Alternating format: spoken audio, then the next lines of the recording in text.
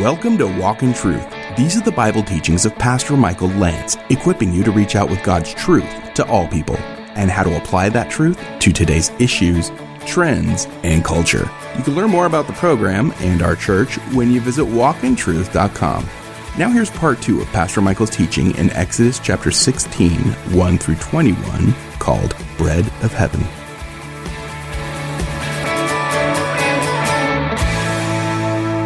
Numbers 11, Genesis, Exodus, Leviticus, Numbers 11:1. Now the people, Numbers 11:1, became like those who complain of adversity in the hearing of the Lord. And when the Lord heard it, his anger was kindled, and the fire of the Lord burned among them and consumed some of the outskirts of the camp.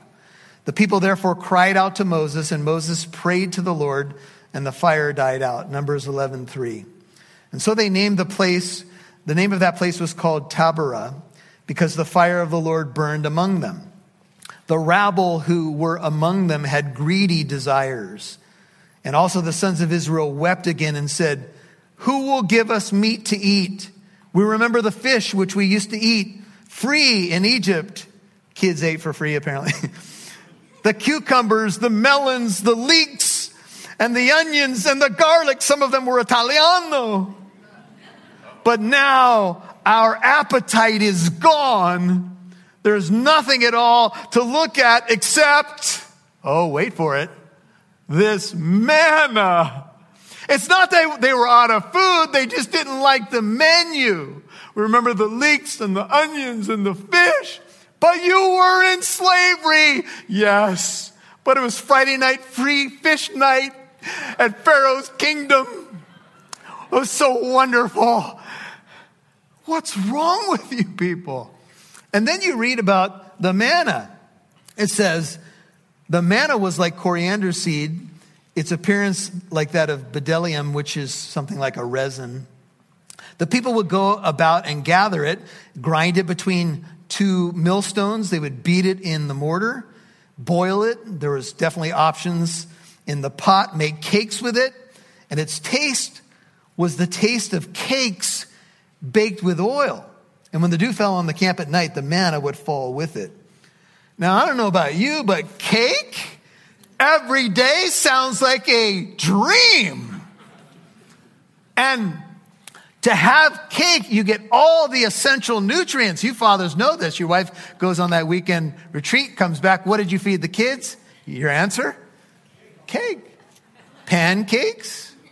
Leftover pancakes? By the way, a pancake is still cake, brethren. If you make a muffin, it's still cake batter. If you add blueberries to it, it does make it healthy. So just so you all know, right? Cake every day. What are they whining about? But this is what they did. We're sick. It wasn't that they were out of food. They were just sick of the manna. Sick of it. Sick of the manicotti. And so they whined and they complained and they said some very dumb things to the extent that they wished they had never been saved. They wished they had died by the Lord's hand. They romanticized the past, the good old days, and made their present seem more awful than it was. And before we point a bony, righteous finger at them, we all do it. I often, look at my own heart, and when the Lord puts us through a season of testing, if you turn back to Exodus, a gentleman came up to me. He's newer to our congregation, and he said, "Pastor Michael, I just wanted to share something that hit me." He said, during the whole stretch of COVID, it was obviously a difficult time, and he says, "I wish I would have seen this in the midst of it," but he said, "The Lord has done some beautiful things in my life, and he's working in my family, and I don't think that ever would have happened without this stretch of the COVID stuff." And I know, it's devastated a lot of people, but his point was that it stretched and tested him, and he's at a better place now than he would have been. And if you guys remember, it wasn't that long ago that pretty much everything was stripped away from us, right? I mean, we couldn't watch sports. There was nothing. You're not going to restaurants. In many stretches, you're not leaving your house. You're not doing anything. And we had to do some soul searching, amen, about where we stand with the Lord and what are our priorities and what do we invest our time in. And the Lord was testing the people of Israel here and getting them to look at what really mattered. But they complained. And they reminisced about their old life. And the Lord said to Moses, behold, I will rain bread, Exodus 16:4, from heaven for you, and the people shall go out and gather a day's portion every day, Exodus 16:4. What does it say? That I may test them whether or not they will walk in my instruction. Instruction is a form of Torah, God's law. I'm going to rain bread from heaven. This is the first recorded event where Wonder Bread appeared on the planet. How many of you remember Wonder Bread? Wonder Bread, I'm positive that some of us still haven't digested what we've ate in the past. I don't even know what that stuff was made of, but it was apparently a wonder. Anyway, but this was the true Wonder Bread. And God was going to do something, and it would last for the next 40 years for Israel. And it was going to come from a place, and this is probably a pretty good representation of what happened. It was going to come down, the source would be heaven, and it would appear every day except for the Sabbath day. For 40 years, God dropped the manna every single day. Manna for today. What was God trying to teach the children of Israel? Here's one of the main things that you got to see. He was teaching them daily dependence on him. Shane preached in Matthew 6, and I was taking notes last week, and I wrote down, I am going to stop worrying about tomorrow today. Sounds pretty good, doesn't it? I'm not sure how long that lasted, but I wrote it down. You know how we make these declarations? I'm going to start my diet tomorrow. I will begin that workout regimen tomorrow. And Jesus said, don't you worry about tomorrow. Today's got enough issues. Let me take care of you today, and I'll meet you tomorrow. And if many of us could get this point, we would be free from a lot of things that consume us. I'm not saying you shouldn't plan and all that. I'm just talking about don't get consumed with worrying about all this stuff, because all this stuff, most of what we worry about never even happens anyway, as we learned. And so the Lord is sending a message. I am your bread. The source is going to be heaven. I want you to look for me. And he stretched and he tested them. And apparently it was just a little time of hunger. And of course they failed the test. To Luke chapter 4, let me just show you a quick picture. I've been telling you Matthew, Mark, Luke, and John in the New Testament. I've been telling you about the wilderness tradition among scholars and how Jesus retraces the fallen footsteps of Israel to succeed where they failed. And in Luke chapter 4, Luke has a version of Jesus' temptation that is really insightful. Jesus has had his own Elim experience where he has been baptized. The heavens open. The Father says, this is my beloved Son in whom I am well pleased. The Spirit of the Lord descends upon him, and he's about to begin his public ministry. And so he's baptized, identifying with the people as they went through the Red Sea and were baptized into Moses, all of that Elim experience. And then it says this, Luke 4:1. Jesus, full of the Holy Spirit, returned from the Jordan and was led around by the Spirit in the wilderness.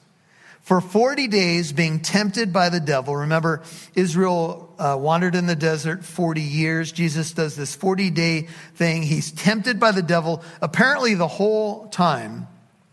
And he ate nothing during those days, repeating the fallen footsteps of Israel. And they certainly didn't go this long.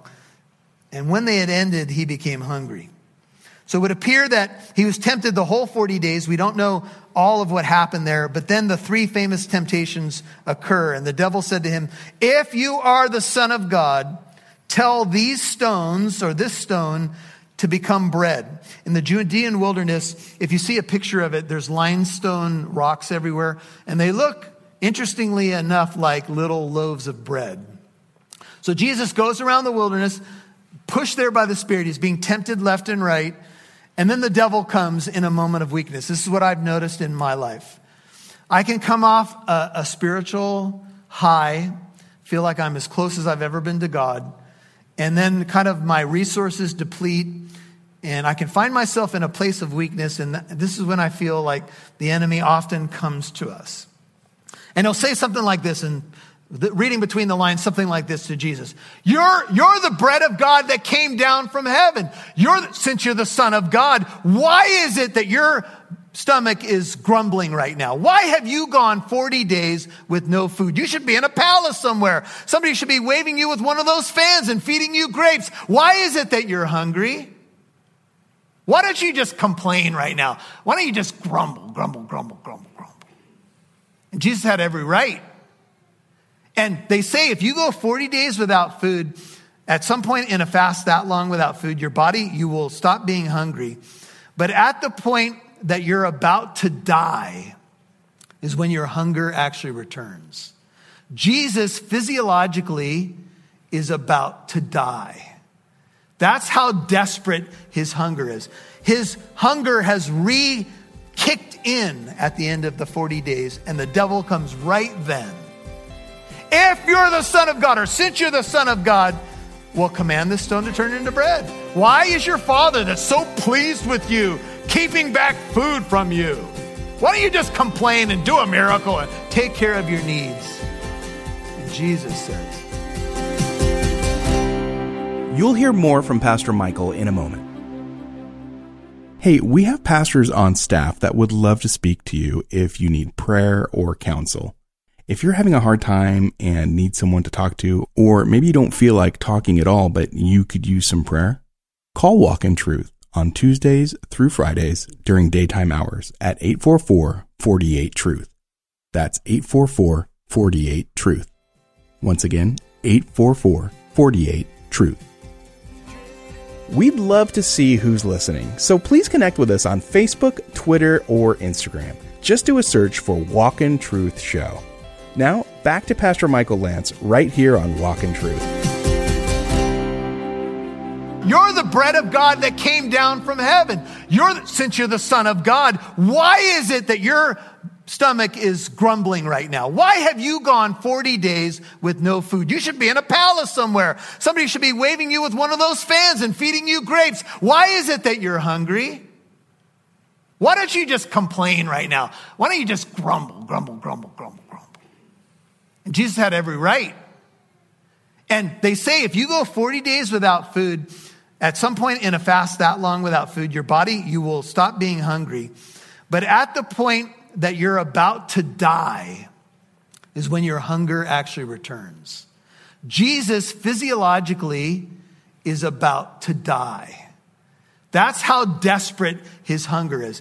His hunger has kicked in at the end of the 40 days, and the devil comes right then. If you're the Son of God, or since you're the Son of God, well, command this stone to turn into bread. Why is your Father that's so pleased with you keeping back food from you? Why don't you just complain and do a miracle and take care of your needs? And Jesus says, it is written, man shall not live on bread alone. Matthew's version has it this way, but by every word that proceeds out of the mouth of God. Jesus responds to the devil with the word of God and says there's a deeper bread, there's a deeper hunger that must be satisfied before the bread of the world. And that's why I've come. And here's a lesson for all of us. In the armor of God, we have something called the sword of the Spirit. And it's the word of God. And the word for word there in Ephesians 6:17 is not the word logos, which is a typical word for word. It's rhema. And here's what it means. It means that when you use the word of God in battle of temptation, the rhema word is a word specific to the temptation to fight it off. So when Jesus quotes Deuteronomy 8, he's countering the devil. What I don't need is physical bread. I need the bread of God. I need the word of God. And he counters the devil. He doesn't say, let me think of a scripture. Here's the devil. For God so loved the world that he gave his only begotten son. I mean, that's a good scripture. But for this moment, he actually quotes something very relevant to the moment to counter the attack. This is what you and I need to do. When we feel like maybe, we're not close to God, or we feel like he's holding something back or whatever, we've got to stand upon the promise pertinent to the moment. And that's why you need to know your Bible. Amen? That's why you need to be able to counter the attacks of the enemy. Jesus is showing us how to do it. And he succeeds, of course, where Israel failed. And instead of complaining and murmuring, he quotes the word of God. And essentially, the message to us is we need to do the same. Back to Exodus 16. And so there's Israel, and they've been complaining, and the Lord doesn't even address the complaint. He still provides, and he does that so many times in our lives, right? We're complaining, and he provides, and we almost sometimes just move on without even giving thanks. And it says it will come about on the sixth day when they prepare what they bring in. It will be twice as much. Now, they're getting instructions about how to gather the manna as they gather it daily. There's only one day a week where they collect double. And they do that the day before the Sabbath so that they don't have to go out and get the manna that day. They can rest and worship. This is an early institution of a rhythm of the Sabbath day, which we all need to pay attention to. And the test of even how they gathered the manna was something that God was watching, more for them to reveal their hearts than for God. They had to pick up the portion that they needed for that day on that day. And God would provide it. They just needed to go and get it. Are you picking up what I'm putting down? That's a little manna humor for you. And let me say it one more time. Are you picking up what I'm putting down? The manna was there from heaven, but he didn't drop it into their mouths. And your Bible will not fly off your nightstand, drop onto your noggin, and via osmosis enter in. You actually have to make a move. You've got to go and get what God has dropped down. And here's how you do it. You open the Word of God. Read the proverb that matches the day of the month. Read the psalm that matches the day of the month. Do something. Get some manna today. Amen. Get it into you, man. You need it more than you think you do.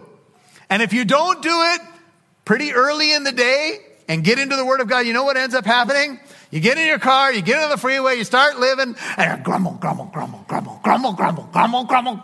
And we're like, what's wrong with you? Well, no manna today, huh? Tell me to read my Bible.